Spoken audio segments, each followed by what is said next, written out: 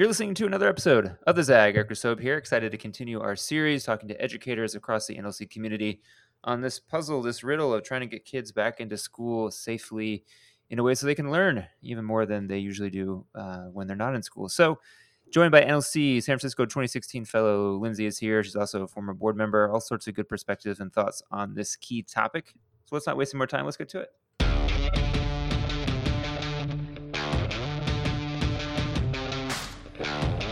All right, Lyndsey, how are you coming at this challenging issue of reopening schools? What's your angle into the challenge? Well, I've been an educator for probably about 20 years now, and I've worked in schools in a whole bunch of different contexts as a paraeducator, a case manager, classroom teacher, and now I am an assistant principal, a site administrator at a school in Northern California. And so then why is reopening schools so hard to figure out? It's one of the most complicated issues you could possibly imagine. Everything, schools are communities, schools are systems, and there are so many pieces of schools that depend on each other. Because it's not just a matter of like, can we open up a classroom door and allow some children inside so long as those children stay 6 feet away from each other and keep their masks on? It's a matter of, do I have enough custodial staff to do the bathroom cleanings in between individuals using the restrooms? How is our cafeteria set up? Is it set up in a way that students can walk through and pick up food and then have a place to eat? And on top of that, schools provide 2/3 of a student's kind of daily nutritional intake for students who are on free and reduced price lunch, which is a large number of kids in a lot of schools. It's also complicated to figure out, like, if we're going to do COVID screenings and safety checks, who does that? Whose job is that? Is that mine as an administrator? Is that the teacher's job? Is that a health aid's job? 30 years ago, it would have been the school nurse, but we don't really have school nurses anymore because of all the budget cuts that schools have gone through. There's also the question of if our teachers get sick, right? If a teacher gets sick, whether it's COVID or not COVID, who covers for them? Most of the substitutes who work in schools are older, retired individuals, so they're more likely to be high risk. If we're talking about distance learning or being able to access curriculum from further away, we have to figure out, do kids have enough internet access? Do they have a Chromebook or a computer that they can do that with? And then on top of that, for students who have special needs, learning through a computer or following new strict rules on school campuses about wearing masks is an incredible challenge. For students with autism who have serious or significant sensory issues or needs, keeping a mask on their face may not be possible. And so in that case, how do we keep that classroom, the instructional assistants, the teacher, and the students safe when the current public health condition doesn't really allow for them to be able to exist on our campus in the way that's the most comfortable? So then, I was going to ask, are you taking directions on all those different things from your district itself? Are y'all kind of putting together what you hear from the county, what you hear from the state? Kind of describe to folks briefly how you kind of manage all the different messaging realities you're getting from different state and local entities. Sure. So in the district that I work in, a lot of that stuff filters through our district leadership. So I'm not getting communications directly from the state. We get, walkie-talkie with the facility manager talking there. So I don't get information directly from the state aside from what the California Department of Education or the governor actually live streams. Or sends out in a mass message. But a lot of that goes through the county, which then communicates to the district, and then district leadership communicates to the particular departments that the message is relevant for. And then site administrators and leaders have to kind of bring all of those different pieces together to make them work for our individual sites. And it's different depending on even what your campus looks like. Our campus is largely indoor hallways with a large open space in the center. Other campuses are completely enclosed, and then still other campuses are largely portables or individual classrooms that have lots of outdoor space between them. So it's very specialized depending on what kind of school you have, what the layout is, who your students are. When we come back, we'll talk a little bit more about the actual curriculum and distance learning itself as we're looking at this issue of reopening schools. Thanks so much for listening to this episode of the ZAG. We'll be right back.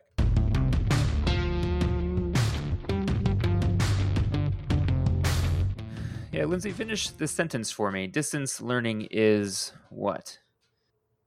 Complicated. I was going to ask, what do you feel like you now will change, having had, I guess we didn't know at the time, but a chance to kind of test drive distance learning in the spring, but now that we're doing it more weeks, more months, who knows how long, what Mm-hmm. things do you think will change and adapt based on what you learned from the spring? Well, I mean, in the spring, in a lot of ways, teachers did phenomenal work, but it was crisis learning. It wasn't really distance learning. Classes are set up in a way to allow students to have the most possible interaction with each other.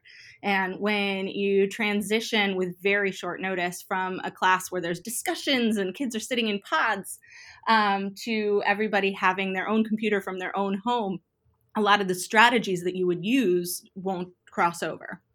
So this year, our teachers have been working all summer on kind of reimagining their curriculum maps, their course plans, learning different ways to do small group discussion. We've been doing a lot of training on Zoom and how to use Zoom breakout rooms and annotation tools, how to build community in an online space. A lot of the community building that we do that helps students find purpose and connection and safety in their classrooms. A lot of it is turn and talk to the person next to you. But without that, we have to think about, different ways to get kids engaged. Go run and find something that's this color, or go change your display picture to your Animal Crossing avatar, or whatever the case may be. So there's been, I would say, every teacher at my school has probably spent upwards of 40 hours over the summer, unpaid, working on developing curriculum and adapting the lessons that they already had to work better over the internet. And I think just a lot of training on how to use technology and on how to set up class norms and etiquette and ways of engaging that are going to work well for distance learning. It's one of the big things that's been coming up a lot is discussions around discipline, right? That's a big piece of my job as an assistant principal. But how do you assign a detention for a student who, say, types a naughty word into the chat box during a class discussion, right? You can't say like, hey, you're going to need to film yourself pulling weeds in your backyard and send that to me, and then I'll clear your detention. And so a lot of the traditional tools that schools have used to enforce behavior aren't going to be available for us anymore. And in some ways, that's great because it can mean that we're maybe reducing the school to prison pipeline a bit, because we won't be enforcing dress code violations in the same way that we might have before. But it also means that we have to dig real deep in order to provide that why. Like, why should a student do the exact thing that I say they should do in that moment? It's not because they're going to get a detention if they don't. Last thing to think about and to answer, once we are in a place where school looks more traditional again, kids are in buildings, hopefully more than 3 days a week, and they're the full 5 days a week, and it looks like school as we know it. What do you think will be required to catch kids back up, to really reach this generation of kiddos who are going to have this significant hole in their experience, as much as teachers are doing all the things to fill that hole now? Yeah, what do you think that might look like, or would you advise at a school level, or even maybe think of it more broadly, what would you advise at a kind of national policy level to catch kids up and get them back to where they need to be? Therapy. Yeah. A lot of therapy. Therapists on site. I mean, this is a massive collective trauma. It's a massive collective trauma. We are raising a generation of young people who are going to be conditioned into like a mild form of agoraphobia. And as rightly they should be. They should be scared of getting close to people. They should be scared of leaving their homes right now because it's not safe. Our country hasn't made it safe for them to go to school, to, be near people in their community that they don't live with. So a lot of therapy. I would Ideally, we would have full-time or 2 full-time therapists on site at every school. We are going to need folks to engage families and bring families in to help provide for them. One of the things that my school did at the very beginning of the pandemic and the shelter in place was we established a rapid relief fund, because we realized that our students and their families were really worried about whether or not they were going to be able to pay rent, whether or not they were going to have enough money for food. And kids can't learn very well when they're in that kind of mental state, right? I mean, have you ever tried to really concentrate while you're super hungry? It doesn't go well, right? And then these are kids, so it's even harder for them to do that. And then on top of that, for them to concentrate on, reading the classics like Homer, or having a discussion about, have we gotten to a point where the 14th Amendment of the Constitution actually does apply to all citizens, or are we still falling short? If a student is worried that their parents might not be home when they get there because they've been picked up by ICE, then it makes it really hard for them to learn. So therapy is the first thing. Family engagement is the second thing. I think the third, in terms of getting kids to engage with the content, is really refocusing on making what we teach culturally relevant and responsive, and using restorative justice practices to help kids talk through their experiences and learn from mistakes that they might make. But really, truly, the thing that I think when you asked about catching up to who? They're all in the same place. They're all experiencing the same thing. It may be different with specifics depending on where you live, or whether your parents are able to pay for a private education, or whether your school is sufficiently staffed, whether you have a disability or you're an English language learner. All of those things are different. But in terms of the content, they're all experiencing this. And so when I hear people talk, I mean, you phrased it a little differently, but when I hear people talk about they don't want their kid to fall behind, I really think about it, like, fall behind who? Fall behind their peers, fall behind everybody else who's experiencing this same massive trauma, who's losing their way of life and having to change the way that things are. We're all in that together.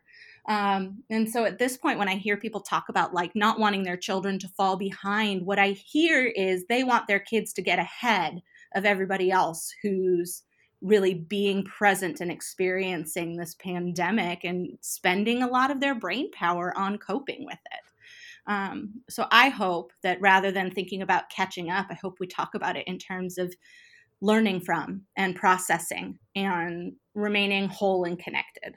Can I give a quick plug on? Of course, go for it, yeah. Yeah. So outside of my paid work, there are 2 organizations that one that I founded called Teachers Take Action, and we're really active on Instagram and Facebook, have a page and a group where we talk about culturally relevant practices, restorative justice practices, about teachers and students partnering with each other to become abolitionist teachers and to really change their educational setting. And the other organization, and this is the one that I really hope folks will join and become a part of, is called Schools Before Bars. And this is a coalition of parents, teachers, students, educators of all types, politicians, policymakers, who all believe that it is absolutely ridiculous that things like bars and restaurants and baseball are coming back to spread COVID and coronavirus among communities when it's not safe for schools to open. We really believe that if we're going to open schools safely, all of this other stuff has to stop. It has to shut down until we've got the virus under control so that we can open schools first, so that kids have a safe place to go and parents can return to work in order to be able to care for their kids and take care of their homes and do the work that's important to us, right? Like, I'm here at my school right now getting ready to try to provide distance learning for my students, and my children are at home. And they don't have anywhere to go, and they haven't had anywhere to go for ages. And so if you think that if kids can't meet up to think, then we shouldn't go out to drink, please come join us in Schools Before Bars on Facebook, and tweet with that hashtag at every politician that you possibly can, because we got to make this happen. It's good advice. Well, listen, thanks so much for coming on. Thanks everyone for listening. Make sure to check out all episodes, the usual places: SoundCloud, Spotify, Stitcher, Apple, Google. All the podcasts are there. We've dropped a bunch this week featuring our educators. We'll drop even more next week. So check those out, download and subscribe. And until next time, we'll catch you soon.